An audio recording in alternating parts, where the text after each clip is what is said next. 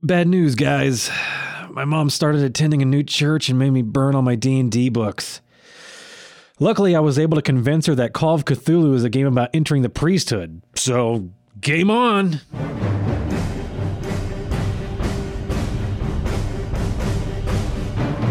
Hello and welcome to another edition of the Grognards. I'm Dean Geiken. I'm Eric Hawley. And I'm Greg Ziegler. And today, much like Eric, we're going to be talking about things that are just not natural. Thanks. Yeah.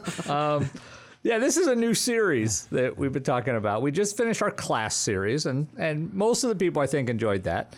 We did get a few fiery remarks about Those few who listen. Yeah. Apparently we don't know it all. But we're going to start a new series on the monster types. So we're going to start talking about monsters, and we're going to just do them broken down by the types according to our new hierarchy, and we're just going to do them alphabetically, I think. So if we do it this way, our first one's going to be Abberations. ABB. That's pretty early in the alphabet. 1, 2, I'm looking at D&D. Or ABE, I guess. Yeah, I'm looking at D&D Beyond. So we have 1, 2, 3, 4, 5, 6, 7, 8, 9, 10, 11, 12, 13, 14 to go with. Yeah. So that's about the same size as our class series. It'll take us about about a year to finish. Right? Yeah. So we'll go ahead. My interesting question is do we know how or why they broke them into these categories? Just for ease of use, probably. Yeah. I mean, I think it falls out naturally. Why do biologists break creatures into categories in the natural world? Just easier to talk about them that way, I think. Okay. Yeah. I think they were broken up into categories when Rangers had their favorite enemy, right? Possibly, yeah. That's probably part of it. Yeah, That's a good catch. Yeah, because I always picked weird things for my favorite enemy when I was a ranger. I don't know. I recall if early edition did you pick specific monsters or monster categories? It was categories because it was like giants, aberrations, fiends, and things like that. I believe that was the case. Maybe I'm mixing up my editions. I don't know. Well, I happen to have my first edition player's handbook. You know, it'd be really nice if D&D Beyond, there was a first edition version of D&D Beyond. It's never going to happen. Yeah, Not enough people playing first edition. Yeah, Eric did bring in a nice pile of vintage books. Yeah. Well, because the other thing we're going to do in this category, there are a ton of monsters in each type nowadays because we have 5 editions of D&D. We can't possibly hit them all. So what we're going to do is we're going to focus on the earliest ones, and those tend to be the most exciting anyway because they've lasted for 5 editions. So we're essentially going to focus on the ones that have been around since the beginning of D&D. Right. So, okay, well, while you're looking about what happened with a Ranger back in 5th edition, we need to focus on first edition. We need to focus on what we've been doing the last time we got together, which was not all that long ago. No. So this is our segment, Games People Play. All right, Greg, how about you? Did you have anybody show up for your Star Wars game? Yeah, everybody showed up this time. So what the hell? Yeah, I know. Well, hey, I did Gamehole Con, and then 4 or 5 days later I played Star Wars, and then 2 days later I played D&D. So it's been a game-packed 2 weeks for me. All right. My wife is loving it. Greg was I bet. Yeah. Greg was early for a D&D game yesterday. Yeah. 45 minutes early. You realize that's why it's so damn cold today. No, you know what happened? We were planning on starting at 9:30, and he thought we were starting at 8:30. So I was actually 15 minutes late to be an hour early. Yeah. So, but I freaked the crap out of everybody else, though. Everybody else was like, when I opened the door for a couple people. Yeah, they all thought they were late because Greg was there. Am I late? What's going wrong, man? Although some people were late-ish. Yeah. I suppose. I mean, I used to say that you're not late until you arrive after Greg, but now everybody was after Greg, so I can't say that anymore, I guess. So did you do that on purpose? And did you tell him a different time? No. I hadn't planned on getting up that early, and my alarm was all weird, and I woke up, and sometimes you just wake up and you're confused. You don't know where you are or what's going on. Sometimes? Because it's not. No, okay, every day when you wake up confused. But, I just didn't know what was going on, and I panicked and hurried and left. And it actually worked out pretty well. Yeah. And it was an interesting session as well. One takeaway, if you're going to barricade a doorway to stop somebody from leaving, don't leave it to the wizard to do that. What did he do? Barricade it, and it was an outward opening door? No, they were breaking into a keep, and there was a guardsman inside the room, the little antechamber, and everybody's just taking their actions, and they're trying to like get in the room. Yeah, because there was a courtyard, and everybody wanted to get out of the courtyard and into the open door that's supposed to be closed all the time. They had been using stealth up until then. And they had silenced the room, so they did that part right. But then they get down to the last character before the guards initiative, and it's the wizard. And I sort of subtly hint to them that this dude can just run out the door and start yelling. Yeah. So they're like, crap. And they have a barbarian. I was really hoping somebody was going to be able to take out the guard. I assumed it was going to take another round to do the guard, so I'm standing over in the corner. They're like 4th level, and the guard had like 70 hit points. Oh, okay. Yeah. So, and they were told early on that the people in this keep were skilled. They weren't just common fluke. Yeah. And they had already dealt with some of the flunkies, and those guys were pretty. There was an ogre. He's a flunky. Yeah. So the guys in the keep are pretty tough. The assassins. So I was really hating on the assassins. Yeah, the assassins. They were not cool. Needless to say, the guard went up, stabbed the wizard 3 times with a spear, and then walked out into the courtyard and started screaming. So we're kind of screwed again, but that's par for the course for this campaign. Yeah. We are not the smoothest customers. Yeah. But it is a fundamentally evil-ish campaign. Yeah, so. There's supposed to be a redemption arc, but one of our players, Mark, he chose chaotic evil as his alignment. I'm not sure how he did that. I don't think I knew that when he made his character. How did you let that happen? Yeah. I mean, I think he said he wanted to be evil, and I remember that, but I don't remember the chaotic evil part. So I'm actually and I don't think he listens to the podcast, so I can just say whatever I want. I think I'm going to start giving him different information than the rest of the party. So he just starts to act really strangely. Like just make him paranoid. You realize you do have another player. Well, yeah, that's okay. Yeah, that's all Greg right. will role play it. Oh, yeah. So I'll make it worse. So like if they're just talking to like a shopkeep, I'm going to just send Mark a text message. The shopkeep appears to be reaching for a short sword under the counter. And then Mark will be like, I cut him down. And everyone else will be like, what the hell, dude? And I'll just, and then I'll just say, yeah. So you guys use text messages? Well, I'm going to start. Okay. Yeah. I was going to say, do you remember back in the day passing notes? Yeah. Oh, God, that was bad. Yeah. We had to put a kibosh on that in our group. On Critical Role, when Mercer has to tell a character something individually, he walks over and he whispers, and then Sam Riegel, who's like the pitch guy for their sponsors, will like go into a pitch, like an impromptu, go to D&D Beyond and, generate your character. And meanwhile, he said that he needs to go to the left. Yeah. So anyway, I'm going to watch Critical Role one of these days. Yeah, I'm sort of falling behind now because I have so much stuff going on. I can't even imagine trying to catch up. I don't even want to start. I don't even want to start. For the record, our first edition Rangers, I already distracted us enough, so I might as well finish it. They had their bonuses against giant class creatures. And then those included bugbears, entins, giants, gnolls, goblins, hobgoblins, kobolds, ogres, ogre magi, orcs, and trolls. So they didn't get to pick. They got a setting, right? Outdoors and underground setting. So maybe it was 3.0. Yeah, it was. They didn't actually get categories until later. I think that must have been 3.0 or something. Yeah. Okay. All right. Well, that makes sense. Let's see. For me, I was going to say the nice thing about Eric's the regular game is that everybody does always show up. Yeah. We don't play unless everybody's there.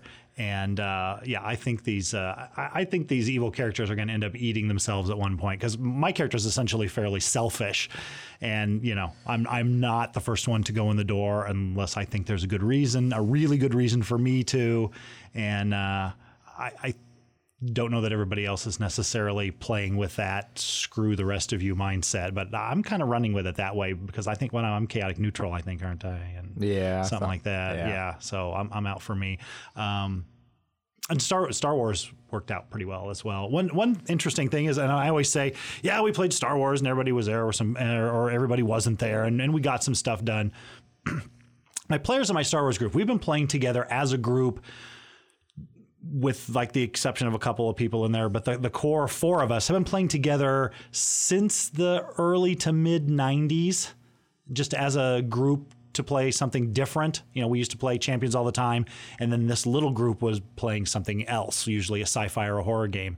And we are accustomed to campaigns that go on and on and on. I mean, we played Buffy for 12 years. We played Mutants and Masterminds for 5 or 6. So we played for 3 hours. Not a whole lot happened. That's what happens. The longer a group's been together, the less you actually get done during a session. Yeah, there's no pressure because we know we got 4 or 5 more years to resolve this. So. In our monthly game, we talked about a myriad of topics. Now, the new Watchmen series on HBO, we covered that. Conversely, as they get closer to their 60s and 70s, their gaming is going to ramp up because they realize they have less time. I don't know if it works that way, but sure. We'll just the end game is coming sooner than later. Yeah. I like how he says they, that he's not in that age category group. I plan on living to be 140. I don't know about you guys. Eric's going to kill himself off with heroin when he's 70. But he'll be well preserved. I might not have any teeth anyway, so meth might be the way to go. I'm not sure. Heroin, meth. But he'll end up in his lead-lined radioactive coffin, so we don't have to worry about it. With all my unpainted minis. Yeah. Yeah, nobody wants them. For me, I didn't get a whole lot of gaming done. I did lose miserably in the Conan game that I was playtesting. I think I was doing something wrong because the players literally walked all over me. So I must not have been playing right. But I have been selected to help set up a trivia night at the local bar in my hometown. Really? Yeah. Is it going to be themed? Yeah, it may be. But we're trying to figure out how to do it electronically. Do you have to write the questions, or do you have the questions? We're going to try to see if we can. It may be a little bit of both. Okay, because I had to write questions for 2 years for the church trivia night. Oh my goodness! Fundraiser. Yeah, it's hard. Yeah. The problem is, like, I know stuff, but do other people know that stuff? Exactly. I could ask those questions. They were also too. playing groups. So it's not just what I know. What does a group of people know? The first year, my questions were too easy. The second year, they were way too hard. Right. So we're trying to do this as... I don't know if we're going to go with, teams or individuals, but we're going to try and do it so that it's electronically done so that it can be shown up on the TV screens in the bar. And then you can respond. They have that bar game that they play, the trivia bar game that people log in. But I think that's a pretty steep buy-in for the bar. Yeah, probably. Yeah, so we're going to try and do this with Jackbox those are fun. Games from Xbox, and just hook up an Xbox. I have there's a Steam attachment you can hook to your TV that you can play those on Steam, and everybody just uses their cell phone. That's what we're planning on doing. You can do the same thing with the Xbox. Yeah, that's cool. The Xbox does all the heavy lifting. You don't need a really what night beefy you Wi-Fi. do that? We don't know. We're thinking about Tuesday nights. That'd be good. I'd head out for that, at least for the first one. Yeah, so we're going to try and do it. We're hoping after the first of the year to maybe do the inaugural trivia night. So cool. But that's what I've been doing. We basically, the last 2 days, have been kind of brainstorming that. So, all right, well, I think that's all, unless you guys got anything else. No. All right, that was our segment, Games People Play.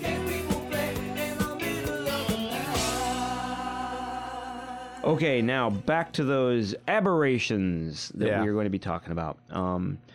So we're going to stick kind of, what do you say, to the, not necessarily first edition, but just... I think all of them are first edition. Okay. All right. So... original aberrations. Yeah, and we're just going to go alphabetical because there's no really other way to do it, I suppose. Sure. So the first big one we run into, another AB, the Aboleth. Aboleth, which to me looks like kind of a big old... If you take a look at the D&D Beyond picture, it's a big old multi-tentacled worm with a mouth. Yeah, and it's like huge, right? Yes. It's real. It's like a whale-ish sort of squiddly whale.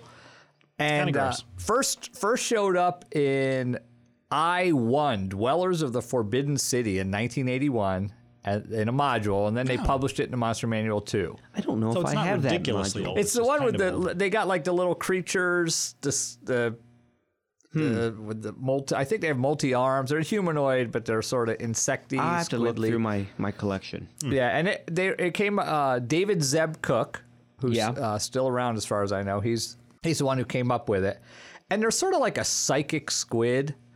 I realized this as I was researching it. Like psionics and psychic stuff used to be sort of the unknown in early editions of D&D because they had psionics. We'll talk about that. That confused everybody. Yes. But that has that Watchmen tie-in too, because in the original comic book, that's how they destroy New York, is with the psychic squid. So, yeah. And in the new series, they have squid, like it rains squids. I'm wondering if Alan Moore was a D&D player. Maybe, I don't know. So they, truthfully, I've never used a lot of the Aboleth stuff. I realized in doing this that a lot of these monsters are sort of standalone. They're big enough that you need to have an adventure designed around them. Yes. And I'm not the kind of DM that does that. I don't really design adventures around monsters. I sort of have a story in mind first. And how many? This is a waterborne. I mean, it can breathe air and water, but it's a waterborne type of creature. How many adventures do you usually create that are focused around water? Yeah, and again, I'm not a big fan of waterborne adventures. I don't know that I have run Aboleth in 5th edition as part of Adventures League. There was a module that had it. But even then, they're sort of, I don't know. They're okay. They got this thing where there's a mucus cloud. Yeah, it's kind of like Greg on a Saturday. Yeah. Sunday after a hard weekend. Yeah. But you have to be in the water for that. They got this slime that's like psychically active that if you touch that. Now, the mucus is interesting because if you can breathe water, but if you leave the water, you have to stay wet or you take damage, right? I think that's how it works. And you can only regain hit points in water and you have to stay wet. So it's weird. They're legendary, though. They get all that legendary stuff. Yeah, they have 3 different legendary actions. Detect. The Aboleth can make a wisdom perception check. Wow, is that legendary? You know what, though? That is a problem with 5th edition, though. Like, it takes an action to make a perception check. So if you're a rogue and you want to hide, you're almost always against somebody's passive perception. Because if you hide and then they want to deny you your sneak attack, they have to use their action to see you. Yeah. So they just waste their action. That's a problem with monster design in 5th edition, which we've sort of covered before. The monsters don't keep up with the characters' abilities to do multiple things in a turn. They generally can only do one thing. They're very static. And usually it's damage. So all that other stuff. So that actually legendary perception check isn't bad because it prevents people from being sneaky on you. Yeah. It also has the tail swipe and the psychic drain. Yeah, psychic drain, which takes psychic actions. damage, and it heals the Aboleth. So that might be worth it. The other thing, psychic damage is hard to resist. I believe even the barbarian that resists almost all damage does not resist psychic. I think that's how it works. So the Aboleth. The other thing I don't like about it is you have this like psychic whale, sort of how I think of it, but you also have mind flayers, which we're going to talk about in a little bit, which are way cooler in my book. So I'm like, I can have this thing that has to float in water, and the way I've seen them used is they're sort of like the master controller because they have a pretty far telepathy range. So, I guess from that perspective, if you want to design an adventure around them, it sort of makes sense. But once you actually meet them, they're not all that intimidating, in my opinion. Besides the fact that they're in water and you have to probably get in the water to fight them, and then I don't like the water. We should mention that they are a challenge 10. Yeah, CR10. I guess I didn't put that one. With 5,900 experience points, should you be so lucky as to take them out. Yeah, that's the other thing about D&D challenge ratings. 5th edition are just total bunk in my book. Deadly encounters are not deadly once you hit about tier 2, definitely at tier 3 and tier 4. You throw them right out the window. Unless you put multiple monsters, you need flunkies, which in 4th edition they had, what they call them, there's a word they used, it's escaping me. They had like 1 hit point flunkies. Oh, God. That you could just like clean up, which actually is good. Now, 1 hit point maybe is a little weak, but lesser monsters that can just sort of, you either have to deal with or you're going to take attrition damage. Well, they take up your actions. Yeah, so that's what it they're evens for. out the action economy. Single monsters, a challenge rating means absolutely nothing because a monk will stun it and then the combat's over. All right, so what's next up on this? The big one. This one to me is sort of one of the iconic, if not the iconic monsters in D&D. I would say that was fair. And I had my Beholder cosplay. Maybe we'll have to do a picture of that at some point. But the Beholder, giant floating eyeball with eye stalks sticking from top of his head. The artwork for the monster has changed dramatically over time. Yes, at one time it was a beach ball with and it looked almost like comic-y. Yeah. The first edition Beholder in the Monster Manual was goofy looking. Had this weird little smiley face on it. Yeah. Well, keeping in mind the source of the art in the original editions. Yeah. Beholder first appeared Greyhawk, a supplement, so ODD in 1975. Nice. Created by Terry Kuntz. Rob Kuntz's brother. Terry's still around, kicking around up in Chicago. I think he doesn't do much in the gaming circles. And he's the one I really want somebody to interview about early TSR days, because maybe somebody has. I'll have to look. But he did a lot of stuff early on in Wizards of the Coast. Or in TSR. This is also one of the monsters that TSR still holds the license for. Wizards of the Coast holds the license for. Oh, really? You can't replicate or anything this monster. This is theirs. If you want to use a Beholder, you got to write them a check. A lot of the other monsters Gygax and associates came up with were from folklore, right? Yes, or something like that. Not really copyrightable. Yeah, you can't copyright an orc, but Beholder, they got it. You can't use it, which is probably why it's so featured so prominently in a lot of their stuff. There are a few things creepier than a giant floating eyeball. I mean, eyeballs are intrinsically creepy. Very good. You throw some more eyeballs on top of your eyeball, and for me, that's a stay away. And put a mouth somewhere around it. Yeah, gnashing teeth. Yeah. So sharp. Anyway. So their abilities have pretty much remained constant across the editions. For one thing, they're large size, which is okay. They're a big eyeball. They're also lawful evil, which to me is important because chaotic evil is like stupid evil. Yeah. Chaotic evil, they're not necessarily stupid, but they sort of are. Lawful evil. I think he's making a comment about our campaign as well. Maybe. Lawful evil, they follow sort of a hierarchy and a code, so they're not necessarily as arbitrary in their actions. So it's sort of the smart evil. So anyway, Beholders, first, they have an anti-magic cone that radiates from their eyeball. It's 150 feet, which is massive. Yes. That cuts most of your spells out of contention. Yes. There's a few that are longer than that, or if you have a feat that lets you extend the range, but 150 feet, your wizards are shut down. Mm-hmm. That's why people are afraid of it. Now, this has always interested me. It's not where the eyeball's facing. It's wherever he wants it to be. Apparently, at the start of each turn, the Beholder decides which way that cone faces. Yeah, 5th edition has no facing. So that doesn't surprise me. Okay. It's just the Beholder's facing that way. So, but it radiates from the eyeballs, my understanding. Yeah, all at least things in to earlier all editions. monsters. Now, the little eye stalks on top, each turn they get 3 random effects. So they shoot 3 of them, and that's sort of the one wild card with Beholders is you're not sure what you're going to get. It's the deck of many things in a monster. Eyeballs of many things. Yeah. So some of them are. Yeah, not big deals. It makes you frightened, which is a joke, the frightened condition, because it goes, odds are you're going to break it the next turn anyway. Yeah. But as you get higher up on the D10, they get a little bit more They do get worse. Deadly. So now that's one other criticism of 5th edition monsters, and I'm sure I'm going to keep referring back to this as we do this series, but in older editions, when you got hit with something, it didn't go away. Like, if you got paralyzed... That is very true. It lasted a long time. If you were frightened until you defeated that monster, for the most part. I mean, in 5th edition, they sort of watered all that down. So the eye rays that are sort of scary, paralyzation for 1 minute, that will mess you up. Yes. 1 minute's a long time even in 5th edition combat. Yeah. Slow for 1 minute. Slow sucks. Slow sucks. As players, I don't think people use slow spell enough. It can affect multiple targets, and it basically hoses the bad guys. Telekinesis, it can like push you around. If you have environmental effects present in the battle, that can be handy. A nice pool of lava that happens to be handy. Sleep, but I don't know, the sleep thing. Yeah. The innervation ray, was that something from the original Beholder?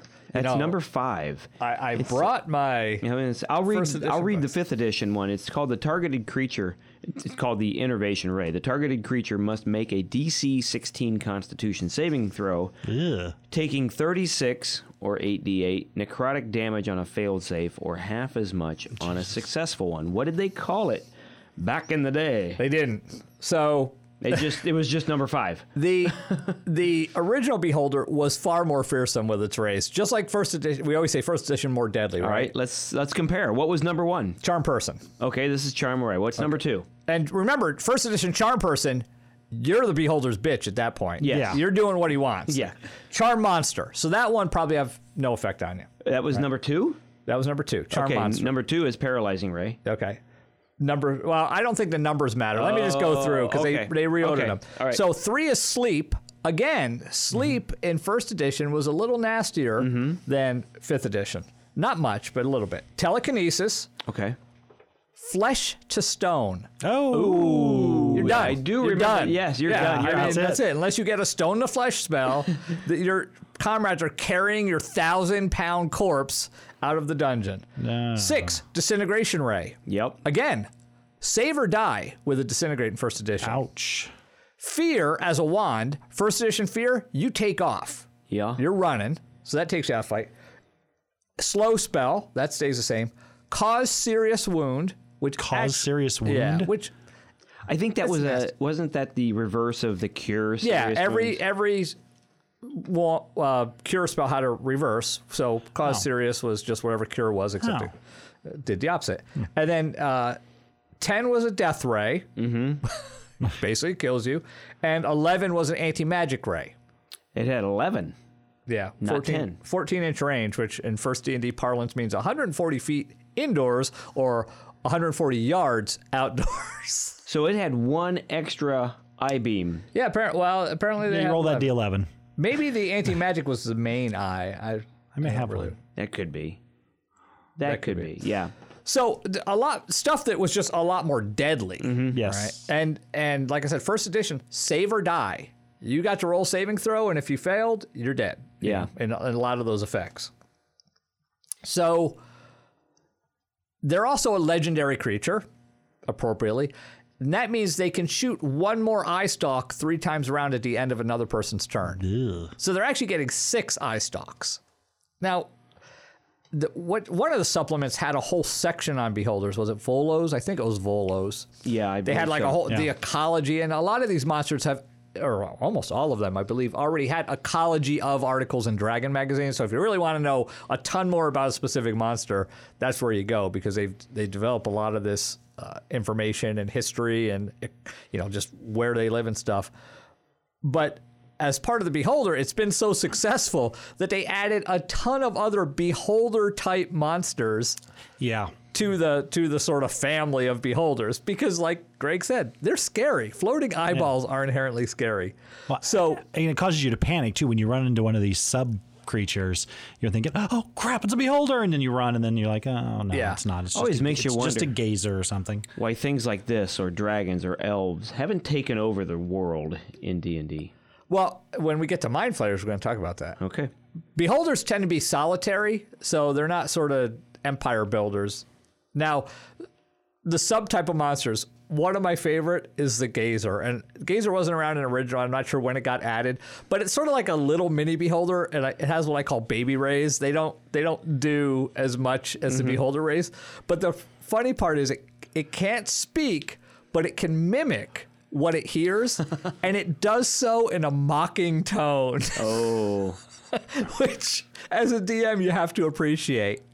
When we come in peace, we don't want to hurt you. Yeah. Lock the door behind you. Yeah. So that's sort of fun. They got the Spectator, which is sort of like has medium power rays, but it also has spell reflection, and it sort of looks like a Beholder at first. So when the players run into it, they slam it with all these spells before it turns around, and all the spells bounce back at the players. Ooh. So also sort of a fun monster. The Mind Witness, which has sort of medium power rays and tentacles. It's sort of the Cthulhu Beholder, as well as the Death Kiss, which is also a tentacle style Beholder that has blood drain that damages you and heals it. So they've basically gone all in with the beholders. They love the beholders. You could make like one of those Russian dolls with the beholders, with the big one on the outside, and then they get progressively smaller and less scary as you go in. So okay, well, when I put that in an adventure, I don't want to hear you complain anymore because it was your idea. Now, I did include a beholder fairly recently in my campaign. Yeah, I remember when we ran into one, and we talked our way out of that one. Yeah, because they were going to get our asses handed to them. Totally. They were going down into what a beholder turned into his lair, and beholders are super intelligent. Right? They're not dumb creatures. So I had basically built like the Thunderdome for beholders. It was kind of a horror show. Wow. So they were in a hallway that the anti-magic ray could project down, and it was very difficult to get out of that hallway. There was a vat of acid at the back of the hallway. Yeah. And then in the room, it was a dome, but the dome had It had holes. 2 layers. Yeah. So there was a void behind the dome that the beholder could fly around in. Oh, wow. And I put holes in the dome. So the beholder always had half cover, and it could just move around and shoot its rays from any angle. And the only way into that void was a door in the center of the dome about 40 feet in the air that you would have to fly up to open up, that was locked. Because if you're a beholder, why would you not set up a combat environment that if you have to defend yourself?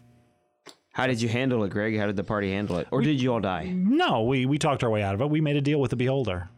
Wasn't that? I think you gave 3 magic items or something. Yeah, I think we gave up some magic items, and didn't we promise to send somebody back? Because the beholder didn't want people tramping through its. This place had been an ancient Hall of the High Kings, or Hall of the Barbarian King. Yeah, the half orcs. Yeah, it was a half-orc barbarians, and it had been deserted and abandoned. So the beholder just took up residence down in the lowest level and did his stuff, and there were some giants that were living upstairs that just left him alone. They couldn't fit down all those weird passages. Yeah, the nasty acid and traps and stuff. Well, then the party, of course, interferes and now kill the giants. So the beholder's like, crap, now everybody's going to be showing up. So cut a deal with the party that, hey, you provide guards up top and leave me alone, and we'll all be good. Yeah. So that's what and had to give him some magic. He wasn't so bad. Yeah. So I do enjoy using beholders because they're an intelligent enemy. I sort of like that aspect where they're fairly formidable. Where the Aboleth, yeah, I guess they're sort of formidable if you're meeting them in water. Yeah. But the beholder, he'll come to you. Yeah, a really mean fisherman could take him out. But, really mean fish. That's a new character class. Yes, it is. That Greg's going to put on D&D Beyond, the fisherman. The fisherman. Okay, so the slod. Now, not salad. Slotty. Not salad, but... Not salad, yes. but slod. They were introduced in Fiend Folio, 1981. Now, Fiend Folio, for those that don't know, had all kinds of really weird creatures. It was the UK. Yes. Right? Yeah. So when D&D started, they licensed Games Workshop out of UK to make D&D stuff.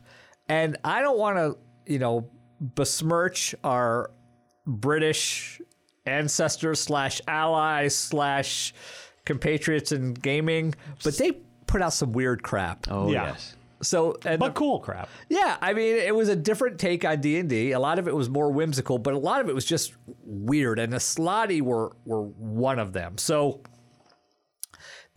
they were created by this Charles Strauss. Never came across his name before. I'm not that well versed on the Some UK rando stuff. Brit. But it came out in the Fiend Folio in 1981. And there's a quote from Strauss that says, he was running a fever when he came up with the Slotty, and he says it was sort of like Lovecraftian inspired, but he didn't know about Lovecraft. So, Which is interesting because the original Fiend Folio, was it the Monster Manual or the Fiend Folio that was chock full of no, that was Cthulhu Deities and creatures? Demigods. That was D's. Deities and Demigods? Yeah, Okay. Lovecraftian. They got in trouble for that. One of those books. Right. So it basically, he was like, it was sort of like a horror take, I think is what he's saying. Yeah. The background was they were invented to be part of total chaos. He wanted a creature that was like very chaotic. Yeah, at a glance, they sort of look like deep ones. Yeah. From Cthulhu. Now, the problem is in first edition, they look like frogs. Mm-hmm. Yeah, because the deep ones were frog people. Yeah, so they were made fun of because they were supposed to be these big bad nasties, but they look like frogs. Later on, they sort of changed it, and in Planescape, they really developed them and become more fearsome. And they were big in Planescape 3rd edition. I didn't use them early on. I don't think I've ever used Slotty outside of pre-published adventures. Yeah, I can't say that I have either. Yeah. Interesting. Go ahead. Now, an interesting question here, though, is as we go through these aberrations, if any of them have, a specific weakness or something like that, like, if there's a slug creature, if you throw salt at it, is that going to jack it up or something like that? Do any of them have creature specific It doesn't weaknesses? It doesn't seem to say, at least on D&D Beyond. Yeah, well, Dean has it up. He can look at the immunities and resistances or vulnerabilities. There's a lot of magic resistance on these. Yes. They all seem to be slightly different from the next. The worst one being the Death Slod.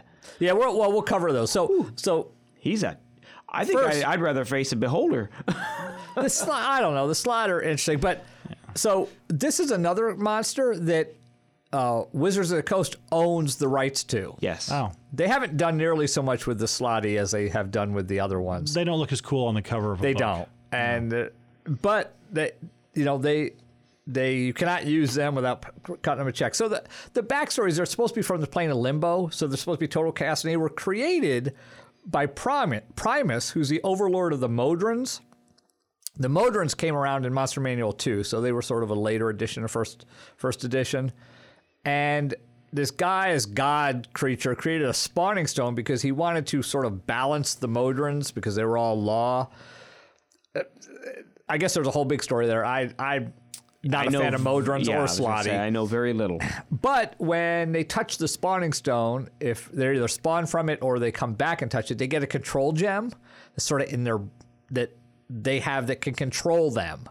And if you hold that gem, you control Slotty. So that's one of the interesting parts, is that you can have like a pet Slotty.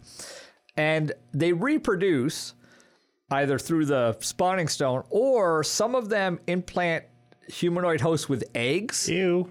Which is sort of like the alien face hugger thing. Yeah. Or they infect them with a disease called chaos phage, I guess, Phage. I'm actually looking for that, but I'm not seeing it. They're all shape changers, which is sort of cool. Yes. Really? They all have magic resistance and they all regenerate. So having one of these control gems would be sort of cool, because this is a good henchman to have. If you could control one of these Slotty, man, send them into battle, they start regenerating. Death salad, yeah. Now, the red are the lowest. They attack with claws, or CR5. They attack with claws, but they implant their eggs with their claws when they hit you. That's sort of cool. This is an interesting monster to like mess up a party if they're not familiar with it. That would be super disturbing. Yeah. Yeah, let me read this. A humanoid host can carry only one slot egg to term at a time. Over 3 months, the egg moves to the chest cavity, gestates, and forms a slod tadpole. In the 24-hour period before giving birth, the host starts to feel unwell. Its speed is halved, and it has disadvantage on attack rolls, ability checks, and saving throws. At birth, the tadpole chews its way through vital organs and out through the host's chest in one round, killing the host in the process. No saving throw. Yeah. Now, so that's cool. The other cool part is you don't know that you've been infected necessarily. It's part of the claw attack. If you read that claw attack. I don't see this as cool. Yeah. This is if the target is a humanoid, it must succeed on a DC 14 Constitution saving throw or be infected with a disease, a minuscule slod egg. Yeah. So they know they're making a saving throw, but they don't know for what. So if you have a party that just sort of goes, oh, okay, well, I failed it, but I feel fine for 3 months. Now, is there anything that you can do once you're infected to get rid of it? Yeah, now... cure disease. It's a disease. Red is the only one that I'm seeing so far that implants any eggs. Oh, yeah, so blue is the next one. That's CR7, and basically, it claws to infect you with that chaos phage or phage. Phage is that? Phage. Okay, it is phage. Right. Then you have the green slod, and this is where we start to get into the spellcasters. They're CR8, and they have a hurl flame ability, which is actually one of the better monster abilities in 5th edition. They just do 3d6 flame damage, but usually they can shoot multiple. They're just like throwing this flame out there. And it's usually ranged, so if you can position them in such a way that they can't get hit, especially for like a flying creature or something like that. I'm kind of digging these guys. They're interesting. Maybe I'll have to work them in at some point. That's okay. Then you get the Gray Slod. They're CR9. They're spellcasters, and they use a great sword, so they're like the melee slot, but they do have some spell abilities. And then the big boy is the Death Slod, CR10. He's a spellcaster. He can sort of mess you up in a variety of ways. They have innate spellcasting. Now, interesting thing about innate spellcasting, if you have they don't require any material components to cast their spells. Huh. So if it's a spell that only has material components, you can't counterspell it technically. It has to have verbal or somatic in order for them to notice that they're casting. Sometimes that comes up. So, Slotty, they're sort of cool. Maybe I should work more of them in. They are kind of cool. I'm not a huge fan of the backstory. I think the Modron thing, I don't know. I'm not. Just put him in some underground dwelling and but can you imagine a lair of these things? No. I don't think you'd get out very easily. I mean, fighting one with their spell cast. I mean, if you could coordinate with some great sword attacks, some spell casting, and then start planting eggs in everybody, that's a fun time. and this Eric red has a messed up Slotty, sense of fun. he's CR5, and he implants those eggs. You're not going to have a lot of the ability to like cure that disease. Yeah. By the time you're fighting you're still pretty low level by the time you're fighting. I guess a paladin could do it, but you'd have to know that you were infected. Yeah, that's the tricky part is you don't know. So if we have DMs who listen to our podcast, I feel bad for their players after the Slotty segment. So Slotty, who knew? I guess should pay more attention. It's a cool monster though. So the next one, I included this. It's not like a really fearsome monster, but to me, it's one of the ones that I recall from very early as a player and being totally freaked out. Agreed. So it's the Cloaker. And it came out in Sinister Secrets of Slaver Stockade 1981. And that module was written by Harold Johnson. I'm not sure who he is, but Tom Moldvay, who was responsible for one of the basic editions, right? The Moldvay edition people talk about. I have that module. Yeah. So, I mean, is Cloaker not a really nasty creature, but it basically looks like a cloak. Well, it ain't no chump. No, it's not. It's a CR. I don't have. It's a challenge rating of 8. 8. So it's pretty nasty. But here's on average 78 hit points. Yeah, and everything. And you should actually double that 78 because it looks like a cloak. It jumps onto a character and wraps it up. And anytime somebody hits the Cloaker, it takes half the damage, and the character takes the other half the damage. Oh, that's mean. Yeah. So now it is sensitive to light. When it attaches to you, you become blind, which blindness, basically you have disadvantage on everything. It has a moan ability that can frighten, which, like I said, in 5th edition, fright is crap. Although it might prevent people from getting close to it for a round. You're only frightened until the next turn. But the other ability, which I don't think it had originally, I should look up Cloaker while I'm doing that, is the Phantasm's ability. Read that off. Okay. The Phantasm. The Cloaker magically creates 3 illusionary duplicates of itself if it isn't in bright light. The duplicates move with it and mimic its actions, shifting position so as to make it impossible to track which Cloaker is the real one. If the Cloaker is ever in an area of bright light, the duplicates disappear. Yeah, so it's like a mirror image, but you have to pick which one instead of rolling a d20. Actually, I don't have my 1st edition because it wasn't in Monster Manual. It was in a later module. Okay. But, like the Mimic, which we'll talk about in a different segment because it's not an aberration, this is one that's here, you're just bebopping through the dungeon. You see a cloak rack, or a wardrobe cabinet. You got to search it because there could be good stuff in there. Next thing you know, you got this thing wrapped around your head. It's biting you for damage. You can't see anything. It's one of those that sort of throws, and then you throw in the Slotty. Yeah, there you go. Now, if you're wrapped up in this thing and the red Slotty attacks you, does it infects the cloak, though, instead of you? And then that might be a good thing. Yeah. Or a creepy thing. Yeah. Or both. Don't give him ideas. It has an old school feel. Yeah. Like it's not an insurmountable obstacle, but it's just something like, what the hell just happened? You know, I like that. Yeah, and something to point out too is all of these things look way scarier with the 5th edition rule. Oh yeah, art. the artwork is. Yeah, I mean, everything is now except for this thing. We might have to have Greg go through and do a comparison. You know, maybe we'll put it all together. Greg will put it all together side by side. Yeah, the D&D art book that came out last year did a really good job with a bunch of the creatures on that. Especially the dragons and the beholder. Yeah. Yep, that's I actually read an interesting article about dragons, and we'll talk about that. They were talking about before D&D really took off, people didn't know what dragons looked like. Like, you could make a dragon any way you wanted, and it was a dragon. And you look at like Oriental dragons, Chinese dragons, like the long, skinny things. They're more worm-like than anything. But like once D&D hit, dragons became sort of standardized as like leathery wings. You know, the sort of bulbous body. It's a little fatter than a Chinese dragon. You had Tolkien for that too, so. Yeah, but I don't know how much detail he goes into. I mean, his are written, so I guess he does go into a fair amount. But he's sort of like. We've all sort of regressed towards the mean for dragons. There's one thing that looks like a dragon now. But we'll talk about that during dragons. So our next monster, another Fiend Folio one. Truthfully, never use these monsters. I can't never, ever encountered. Okay. The Flumph. I take back what I said about them all being scary in the 5th edition artwork. This one is... No, well, the Flumph is kind of purposefully not scary. I have run into them This because looks like a bad... this looks like a third grader's version of a beholder. It's a Pokemon. And that's on purpose. Okay, so the Flumph in 5th edition, I've run into him because as a wild magic sorcerer, one of your effects you can have from a wild magic sorcerer is to summon like 8 Flumphs. It's like some random number. So they were introduced in Castle Greyhawk in 1988. And Castle Greyhawk was like a joke module. It was all like funny stuff. And they supposedly Flumphs inhabit the plane of silly and unused monsters. And they appear in Castle Greyhawk in an encounter titled The Room That Lets the Party Make It to the Next Set of Rooms. Okay. That sounds kind of British. So, yes, it sounds like a Monty Python monster. Yes. Yeah. Right. So, they're actually good aligned. They're lawful good.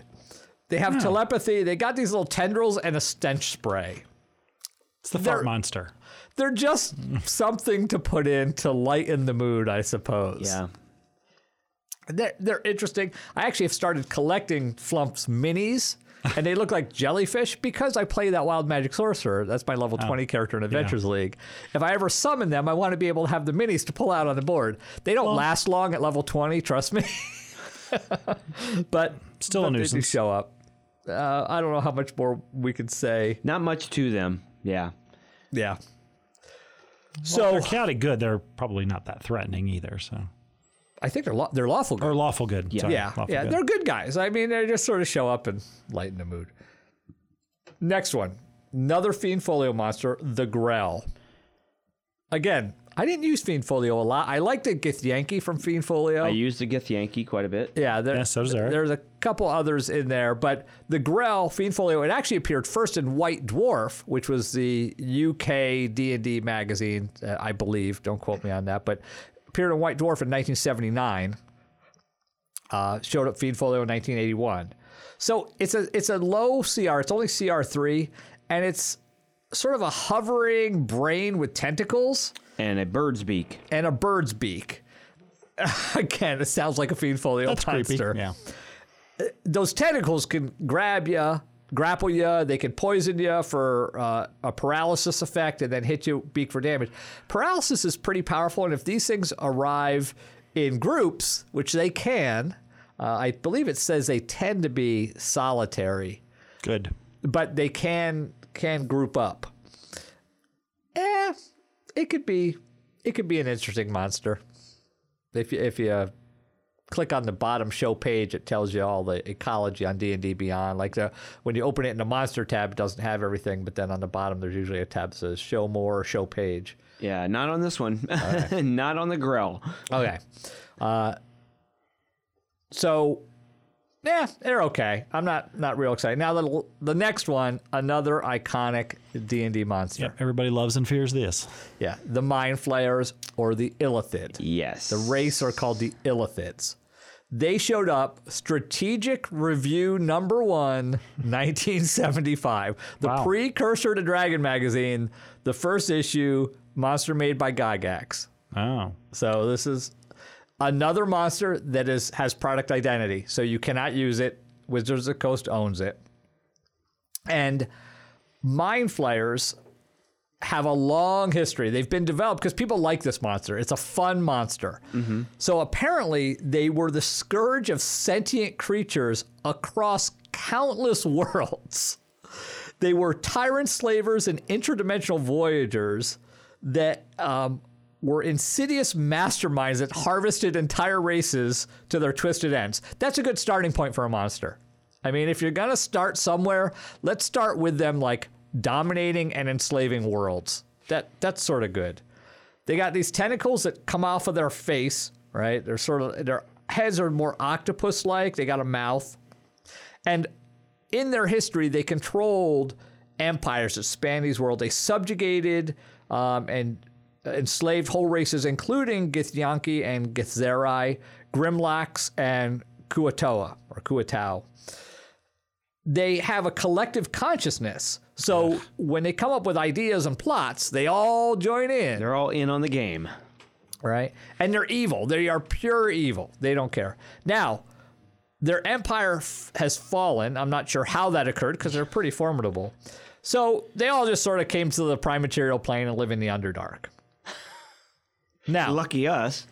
Here's the thing about first edition Mind Flayers.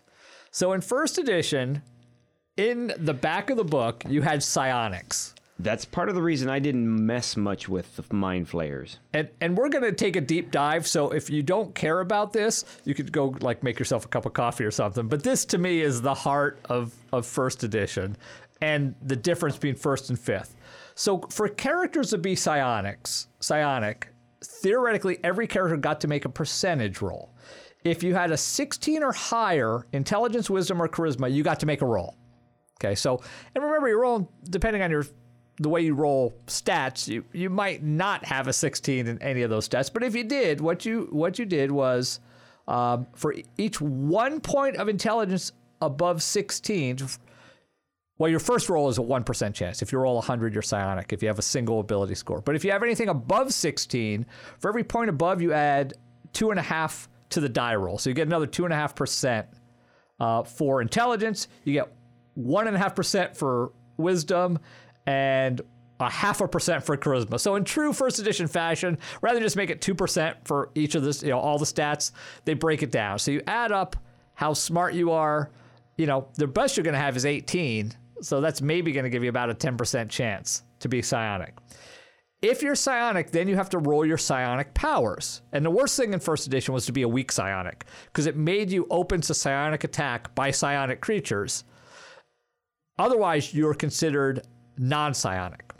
Now, we're not going to focus on the psionic versus psionic, because most people were not psionic. A lot of players didn't play with psionics. Right.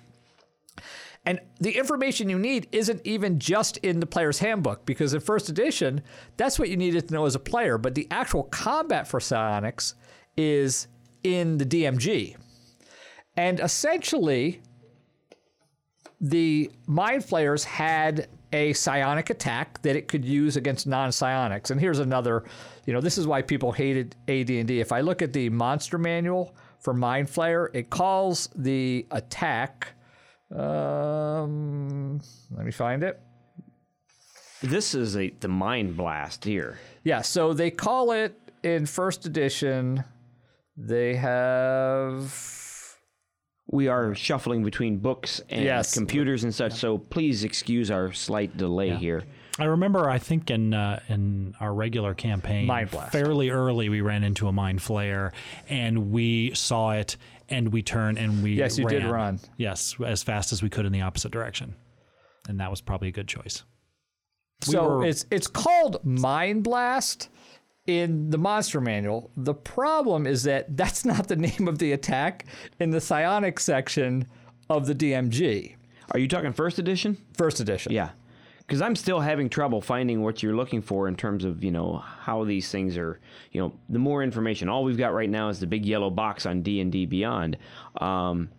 It's got the Mind Blast, which is, it emits a psychic energy in a 60-foot cone. Each creature in that area must succeed a DC 15 intelligence saving throw or take 22 points of damage.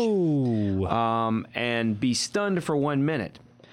And you can repeat that saving throw at the end of the turn. But if you are stunned for that 1 minute, he can come up there and... Eat your brain. Because stunned equals incapacitated. Yes. And so he's going to hit you with that melee weapon attack at a +7 to hit at 5 foot reach. With advantage. With advantage, right. And one incapacitated humanoid is then grappled by the Mind Flayer. Yeah. So, and while grappled. And while grappled, if you are hit... You take 55 points of piercing damage. On average. On average, right. Exactly. If you want to roll the 10d10, go for it. And if this damage reduces the target to 0 points, the Mind Flayer kills the target by extracting and devouring its brain. Goods with fava beans. Yes. Nice. So. And that's why we ran in the opposite direction. Now, that's 5th edition. And again, let's hear what first edition. First edition. So you are getting attacked by a psionic creature, an incredibly powerful psionic creature, against a non-psionic. So what you do is you add up the target's intelligence and wisdom. Okay. So let's say you got a 12 in both of those. That'd be pretty good in first edition. You have a 24.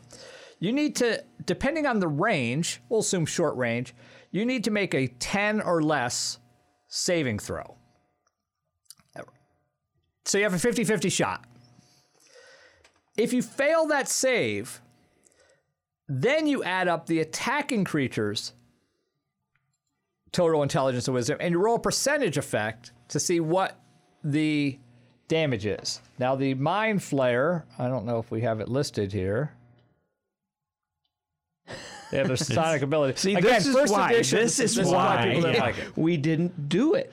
Yeah, I know. You got to have like 3 books and 5 minutes to figure out what the attack is. You literally ground your game to a halt. Let's just say 30, right? 15 each. That's probably higher than that. Yeah. Let's give them 34. So you roll percentage. There's a 1% chance you're going to be panicked. There's a 2 to 20 is feeble-minded. 21 to 85, permanent insanity. So that Mind Blast just makes you permanently insane. 86 to 99, so about a 14% chance, temporary insanity. And then 91 to 100, mild insanity. Now, it's the attacked creatures. Yes. So, okay, so we said... but this is like in a cone, right? Yes, it's a cone. It hits everybody. Jesus. So let's say we said you had for one thing, to avoid death, you have to have a higher than 13. Okay, so the other thing that happens too is that it can drop your intelligence when you get attacked, right? So if you get this multiple times, your stats can drop. But like a 0 to 5 is just death, 1 to 85. Yeah, bam. Jesus. Yeah. If you have over 13 combined, you only have a 1% chance of death. At 13, over that, you're not going to death. But then it goes coma, sleep, stun, confuse, enrage, panic, feeble mind. Yeah, it's bad. I mean, it will mess up a group. In first edition. In first edition. Now, in 5th edition, you just take damage. If it's enough to kill you, you're dead and your brain is eaten. I hate it when my brain gets eaten.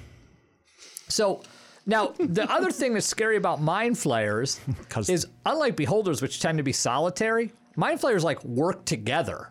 Yes. So you're not just fighting one of these things a lot of times. There's a colony of them. That's what sharpshooters for. Good luck. Yeah. I mean, they are nasty. The other thing that they've done is just like Beholders were so popular that they made these flunkies, but they waited on Beholders, right? You didn't see those extra things show up till later. First edition, right away, Mind Flayers get Intellect Devourers. That doesn't sound good. Which is a freaky looking monster in every edition. It's a brain with legs. Yes. Okay, it resembles a walkie brain protected by a crusty covering, walking on a set of bestial clawed legs. Okay, so it can only move 10 feet around. That's not bad. But it can detect sentience, so it can find sentient creatures. Then it can devour intellect. So it's got a range of 10. It does psychic damage, and then it also rolls 3d6, and if it rolls higher than the intelligence, your intelligence is reduced to 0, and you're stunned or incapacitated until you regain at least 1 point of intelligence. How do you regain intelligence? A greater restoration, probably, I would think. Okay. Or not just a long No, rest. it's not like a healing word. Yeah. My favorite friggin' spell, healing word. Get rid of that spell, please. I see a lot of players in Adventures League now. Yeah. Not to go on a tangent, but that's what I do. They don't even know about Cure Wounds. They just use healing word. Really? Yeah, so it's like it'll be downtime during combat, and some people are like, oh, we should do healing. And they're like, okay, I'll hit you with healing word. And you're like, dude, use Cure Wounds. I don't have Cure Wounds. And they'll be like looking it up. I'm like, that's how insidious healing word is, that people just, oh, whatever, I'll heal for a D4 instead of a D8. You know? So healing word annoys me. Anyway, so you're stunned. You're basically out of it. If it rolls higher than your intelligence, you're out of it, right? But then that's when the fun starts. Yeah. I believe as an action, it can consume your brain and teleport into your head and take over control of your body. Oh, Jesus Christ. So you're essentially dead, but now you have an intellect of our mind doppelganger that sort of knows sort of your stuff and can act like you. Yeah. That's totally It something says right that would here, happen to me. it knows everything the creature knew, including spells and languages. Ugh. Yeah. So you thought doppelgangers were scary? At least a doppelganger, your body's somewhere. This thing just ate your brain, and nobody would be able to tell. Like, how do you tell? And this was with mind flayers. An intellect devourer by themselves is friggin' scary as hell. Yeah. But now you're like, oh yeah, this is just hanging out with the mind flayer that's gonna also probably incapacitate you. It is pretty squishy, though. It is. It's Very they're not squishy. tough, which is why you need to. Yeah. And smart parties took out the intellect devourers first. Do you know what these things remind me of? What? Don't know if you played it. I'm sure you did. The Halo games from Xbox. Yep. Yeah. These are just like the spores. Yeah. What do they call? What do they call them? The spawn? Not the spawn. I don't know. It's been so long since I played Yeah. Halo. I've been playing Red Dead Redemption 2, which just came out for the PC, by the way. But this is much like that, where they would basically attack you, eat your brain, and then you would become a walking zombie of yourself. Yeah. So Mind Flayers, Intellect Devourers, both in the original Monster Manual, scary as hell. That was the monster I feared in first edition. And that's the monster if I'm going to design an adventure arc, not just a single adventure, an adventure arc, I would design it based on Mind Flayers and Intellect Devourers, because they are still scary as hell. They're freaky looking. Good monster. All right. So we have one more, I believe. And I believe that's also still owned by Wizards of the Coast. I don't know if we mentioned that. Yeah, we have one more that we're going to cover. And I always mispronounce this. Hey. I never paid attention to the spelling. Was it So- Otyug? Odiug. Odiug? Here, hang on a second. We're going to see. Well, I don't know if we can do it because it actually has a pronunciation thing on the D&D Beyond. But if I hit it, because of where we're at, we're really. I'm pretty sure it's Odiug. Yeah. Now, I always pronounce it Odif. I don't know. I never really looked at the spelling. I just noticed some letters. So, and it's not like you say the name a lot. So for years, I didn't really know what this monster was called. I'm going to go with what William Shatner called it on I think it was one of the final episodes of The Big Bang Theory when they all got together and played D&D in the apartment. He called it an Otyug. Odiug. Yeah. Let's see. Otyug. Let's see if this works. Okay. Yeah. What are you pulling something up on your phone? Greg's trying technology. Yeah. So, Oh, because yeah, this is a large aberration. It is a Odiug. Odiug. Okay. Odiug. Yeah. So it showed up in original Monster Manual 77, made by Gygax. There was also included a Neo Odiug, which I sort of like that we just randomly throw in Neo and the monster name. You don't see that anywhere else, but sure, why not? It's first edition. You do anything you want. Made by Gygax and Brian Bloom, another person that. Odiug. There you go. I do my headphones. I forgot they were on. Oh, sorry. No, not Brian Bloom. That was Ian Like Devourer was Brian Bloom. We forgot to mention that. Gygax and Bloom, Eldritch Wizardry, 1976. The Odiug was just Gygax. So it's basically the dungeon garbage removal service. Yes. And it's sort of funny because Gygax would think about ecologies of dungeons, like how do monsters eat? And I think about that too. You can't if you're gonna. Okay, we got it, Greg. Greg's figured out technology. Yeah. He's like the grandfather who's just discovered Isn't Facebook. that where the carrion crawler also came from? Yeah, the carrion crawler. But Gygax would not put monsters in a dungeon that needed food unless he also provided a food source, a mushroom patch or something. So that's why undead are pretty popular, because you can just leave undead down there, or creatures that, devour rock or live off a waste like the Odiug. So it had limited telepathy, and it could bite for damage and hit you with its tentacles for disease and poison. And then you're also restrained. Now, restrained doesn't do a lot in 5th edition. It's sort of depressing. But they also have an attack called a Tentacle Slam. And if it has you, it can slam you against the wall. And in concept, that's really cool, right? Mm-hmm. The problem is it's not part of its normal attack sequence. So the only thing it's doing is slamming somebody with a tentacle and giving up the rest of its attacks. And this is a criticism I have for 5th edition monsters. It needs to put stuff like that as bonus actions. That's what I do in my home game. Any of those cool special abilities, I move them to bonus actions. That way I get one around. If I got somebody grappled, I'm going to use my bonus action tentacle slam me against the wall. If they ever do a rewrite of 5th edition, I think they need to revise all these monsters and start to put these special abilities in bonus actions so that you actually get to use them and monsters become more identified with these abilities. Right now, every monster just attacks because that's why are you going to give up 3 attacks so you can do one single tentacle slam? I don't know why they didn't do that. I don't think it was well thought out. They spent a lot of time thinking about characters and classes and balance. And your monsters become very one-dimensional. Yeah. Challenge ratings are a joke. Monsters are one-dimensional. I wish they would redo it. But a lot of these original monsters we just talked about, especially the intelligent ones, you can really use them to provide a good adventure. Mind flayers are scary. And they're truly scary. Yeah. Mind flayers, intellect devourers, even the Aboleth, which isn't our favorite. If he is controlling a bunch of creatures, because he can do that with his sliminess, then it's going to take you a while to get to him. You're going to have to fight through minions. Minions, that's the word I was looking for in 4th edition. Fair warning, Greg. Yeah. I would just be just be careful. Everything that he's going to be talking about They're now, surrounded by demons. Next 6 months or so, going to be these monsters. You know what? We're having trouble with angry orcs. Yeah, guards swords. So something like human, this, by the way. Something like this would just devastate the party. Okay. Yeah. And they're also in Daraka and surrounded by demons. So I don't think they need to worry much about this stuff.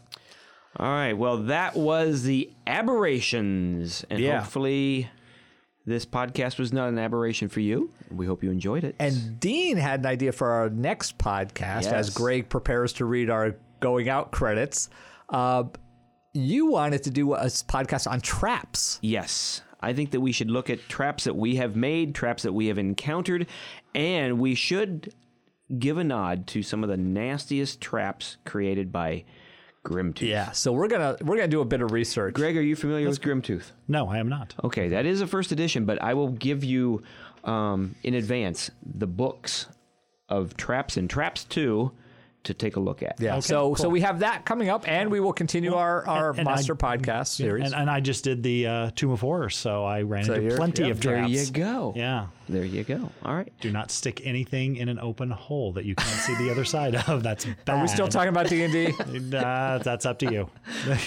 It's just good advice all the way around. All right, Greg, take us out before we get any worse. Okay, if you want to tell us about your aberrations, real or imagined, you can get a hold of us on Facebook, where we are The Grognards. On Twitter, we are at @TGrognards.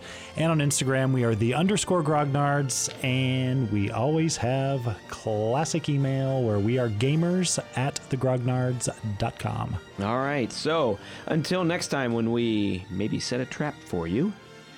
For the Grognards, I'm Dean Geiken. I'm Eric Hawley. And I'm Greg Ziegler. Game on.